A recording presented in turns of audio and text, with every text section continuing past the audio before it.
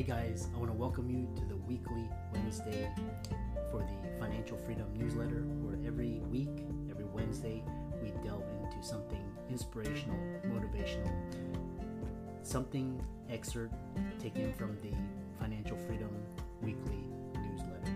Wherever you are, if you're listening on Spotify, on iTunes, Google, be sure to click the like, subscribe, share, comment.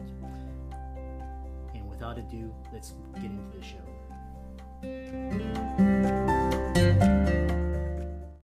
Look, Bumble knows you're exhausted by dating.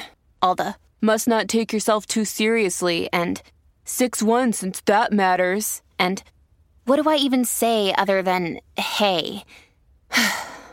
Well, that's why they're introducing an all-new Bumble with exciting features to make compatibility easier, starting the chat better, and dating safer. They've changed, so you don't have to.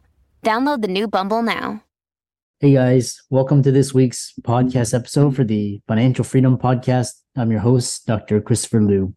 And as you know, I'm always in the marketplace for top talent, top ideas, leadership, insights, distinctions, creating a forum where authentic, organic conversations can grow and sharing it with you guys. So today I'm really happy to introduce Elise Besler, and she's a voice and embodied life and leadership coach, but more importantly, because a lot of these ideas around burnout and talking about nervous system regulation, somatic healing, parasympathetics is a fascinating concept. And I'm happy to welcome Elise to the show. Welcome. Thank you so much. I'm really happy to be here.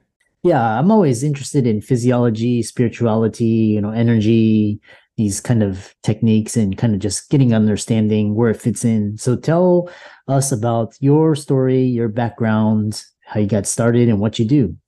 Yeah, I'd love to do that. Thanks for asking. This is one of my favorite questions to answer because, I've finally honed it down to a reasonable length in the answer. Well, it started way back when I was born. But yeah, essentially, I like to start, this part of my story by just saying that I started out as a painfully shy child. I used to hide behind my mother's legs, and I wasn't ever really able to speak up. When I was a kid, I just had this like crippling fear of speaking. And yet I also loved to sing. And so I had this like sort of dichotomy going on inside of my body. And so I ended up studying voice, and I ended up studying, performance, and I learned how to hone, my own nervous system responses.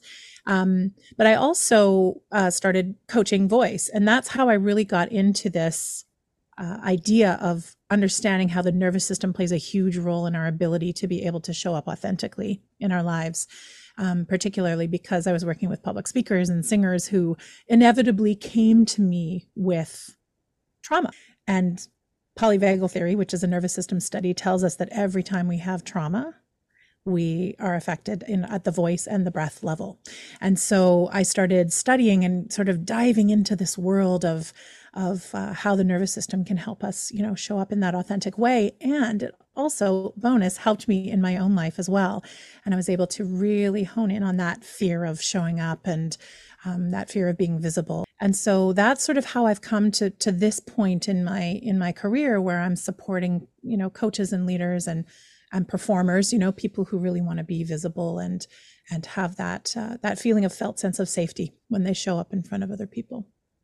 I love that. And I love it's really fascinating how you came to this through voice and basically how people are expressive. And, the first thing to go is your voice, which is quite very, I've never heard of that aspect. But so, you mentioned something called polyvagal theory, and kind of just for the audience, just kind of big overview, and then we'll get into, your work.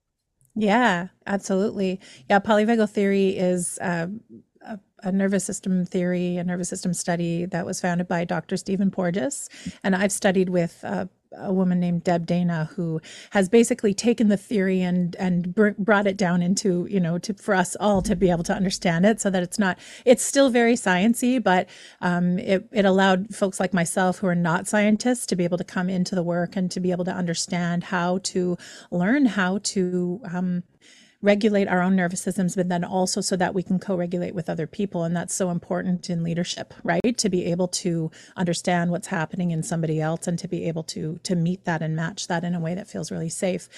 So yeah, it's a really incredible, I always say, if anyone is curious about polyvagal theory, please check it out. There's lots of resource on the internet, but definitely check out Deb Dana's work, because she's done a great job of making it digestible for everyone. Yeah. I think the book that you're referring to, and I was reading, I was like, it was reminding me of physiology back in, first year of medical school, just kind of talking about parasympathetics. And what's interesting is, because you mentioned this idea, the voice and the breath are the first thing to go, but then, talking to healers and coaches, life coaches, they said it all starts with the breath. So, which is kind of the entry, the gateway for regulating your, mind and emotion. One thing you talk about is where does nervous system regulation fall in your coaching and leadership? Is number one. It's number one. It's that felt sense of safety.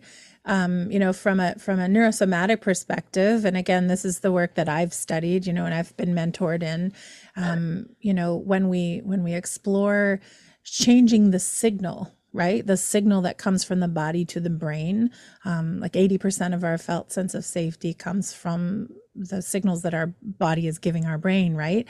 And so if we can sort of shift the quality, the quality of the lead, if you will, coming into the brain at that felt sense of safety on an embodied level, there's just so much more possible, because the outputs that the brain creates is just, it's less threat, right? It's not seeing as much threat. And so nervous system stuff is where we begin, and it's where we continue when I'm working with my one-to-one clients. And I also work in groups and retreat format and, in group programs and stuff. But yeah, it's number one. Like, I think it's most important. And in polyvagal theory, we're talking, it's, specifically talking about the vagus nerve. And I'm assuming, I know you have a lot of physicians that listen to your podcast, so they know what the vagus nerve is. But yeah, just like really allowing ourselves to be able to vacillate between those mobilized states and those states that are a little bit more, in that calm state. I don't want to speak for everybody, but I think the majority of the world is kind of in this heightened state right now, right? Particularly people who are in, leadership positions and people who are supporting other people, right? And also just like consuming the media, everything that we're consuming really keeps us in that heightened state. And so anytime we can get into that calm state and that parasympathetic state, I think it's bonus, right? No matter what you're doing in your life, whether it's work or just your personal life. That's what I've discovered through this two plus decades of doing this work. Yeah. And what's interesting is, because you described this, I was going to talk about especially in settings where there's a lot of dysfunction and toxicity, jockeying in the medical profession, like, ERs, operating rooms. It's very, highly, high stakes, and emotions are running high. And this idea of nervous system regulation in these environments, and talking about setting boundaries why is it so hard for some people? Their voice shakes, self-doubt. They can't show up with confidence. What's going on there? Capacity, right? I think I actually work with a couple of physicians that are on my coaching roster right now, and we talk about like how to adjust in a moment, because you're right, it's literally life and death, right? You're talking about either, being present to be able to support somebody through a healing process or not. So when I say capacity, I mean like practicing of those moments is what allows us to be able to be in that state of regulation, or to be able to regulate when we've had, when we're dealing with trauma, right? Whether we're holding space for it or or, we're experiencing it ourselves, right? So I always say that it's the work that we do outside, or the practice or the ritual of regulating our nervous system outside of the moments that we need it the most, that are going to give us the access to it when we need it the most. I've heard that term, holding space. What describe that to me, what it feels like or what it looks like. I've heard that term. To me, holding space just means that as the leader, or as the person, say, we're speaking of physicians, as the person who is considered, the expert, or the person in the room that everyone looks to be able to hold space for all of the emotions and all of the energies that show up in the room, and to be able to, almost like, I kind of picture it almost like a juggling, right? And to be able to do that from a regulated place is such a gift, because then we, as the space holders, aren't triggered, right? Or we don't act on our triggers if somebody is responding in a way that that may not align with our own, with the way we view the world or the way we show up, right? So holding space to me just means, safety, right? Creating safety and allowing people to explore whatever they need to explore in any given moment, so that we can support them in whatever way we need to. Yeah. The other question I have is, some people are highly sensitive to their environments, and especially for a physician, this idea of nervous system regulation. But at some points, is it better to find environments that are not as that are not, especially for empaths and people, just kind of, is it better for them to find careers or environments or situations where they're not exposed to all of that? And tell us more about that. Well, I would never tell anyone. I would never, presume to tell anyone what to do with their life. But I do know that, when we're working in high stress environments, that it can sometimes, it can take a toll. I shouldn't say sometimes, it takes a toll, on our own physical and mental and emotional and spiritual health. And so I do think that, like, what I'm curious about in my work, when I'm working with leaders, is like, how can you make it work for you? And I know we're talking about systems, like, and I'm from Canada. I think you're in the United States. Am I right there? Or are you in Canada as well? I'm in the States. You're in the States, yeah. So in Canada, we have a social medical system. And so the physicians that I'm working with right now, there's two in particular, and it's not my specialty to work with physicians. It just happens to be that these two folks that I'm working with are physicians. It's different because it's a public system, right? And so, and I don't know what the system is like in the United States for doctors and for people in healthcare, but I do know that there might be ways, and this is just sort of when we can start getting curious about ways to make the system work for you. And I believe that that's how we can change systems, particularly systems that aren't serving to everyone, right?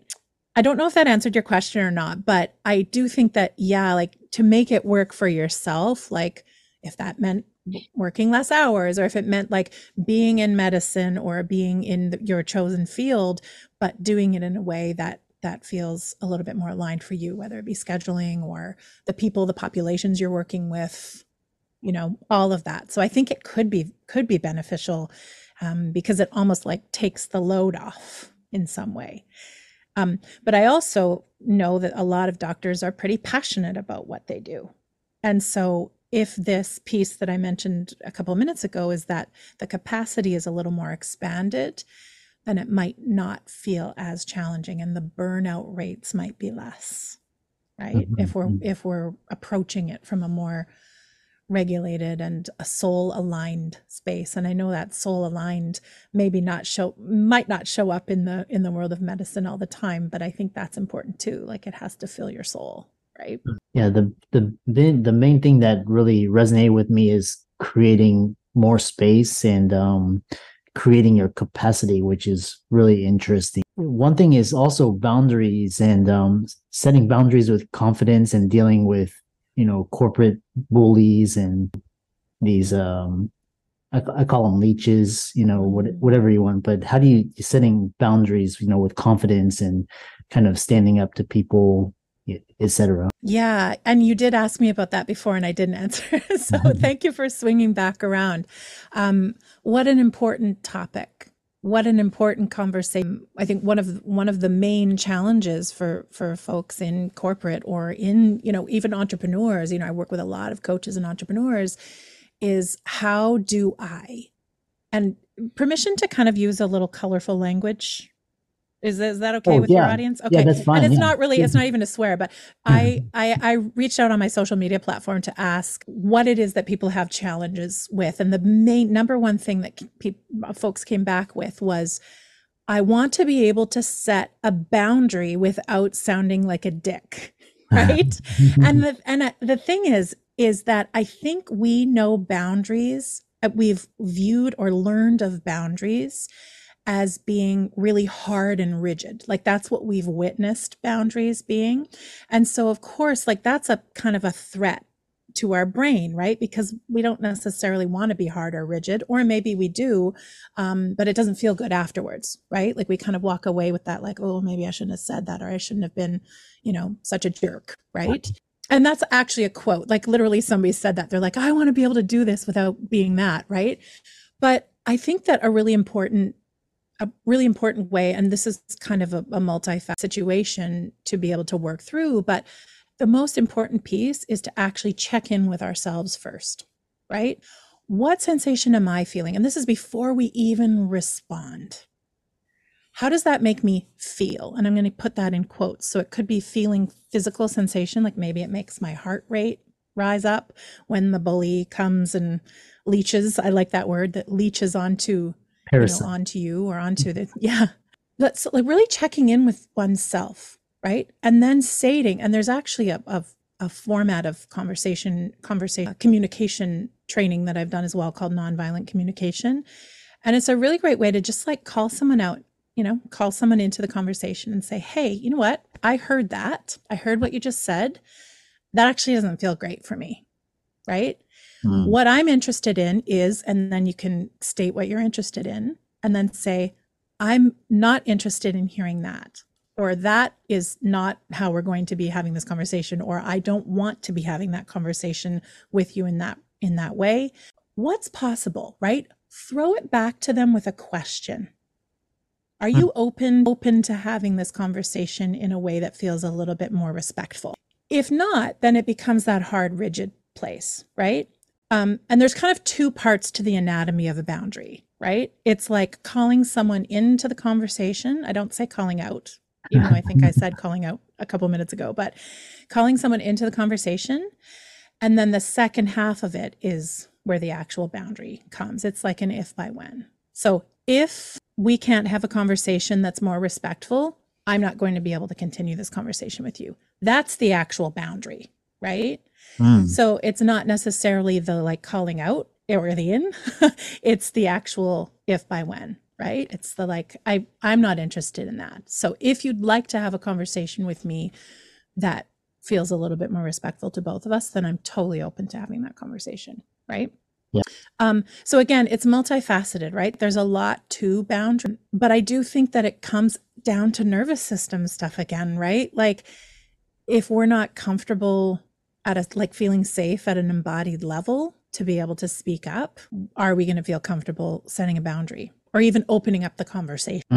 Yeah, really fascinating. And, it's kind of like, I love this idea where you're just kind of using your nervous system and kind of dealing with different environments, people, etc.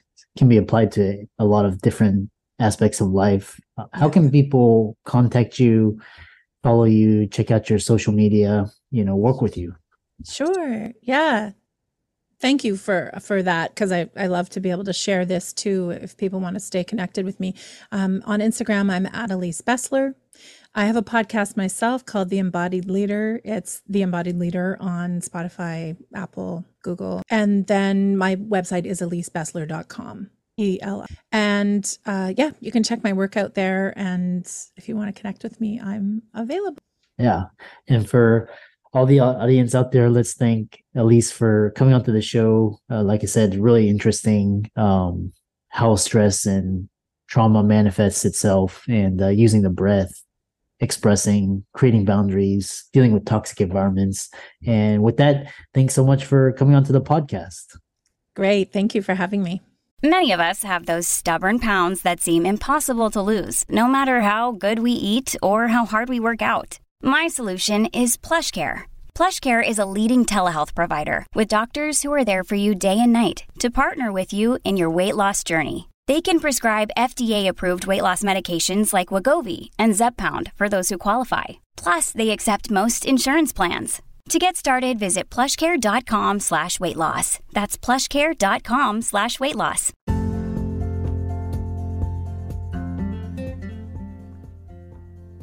I hope you really enjoyed that wonderful, inspirational, motivational piece.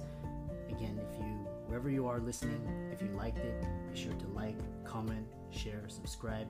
We're on everywhere: Spotify, iTunes, Google, Amazon, Audible.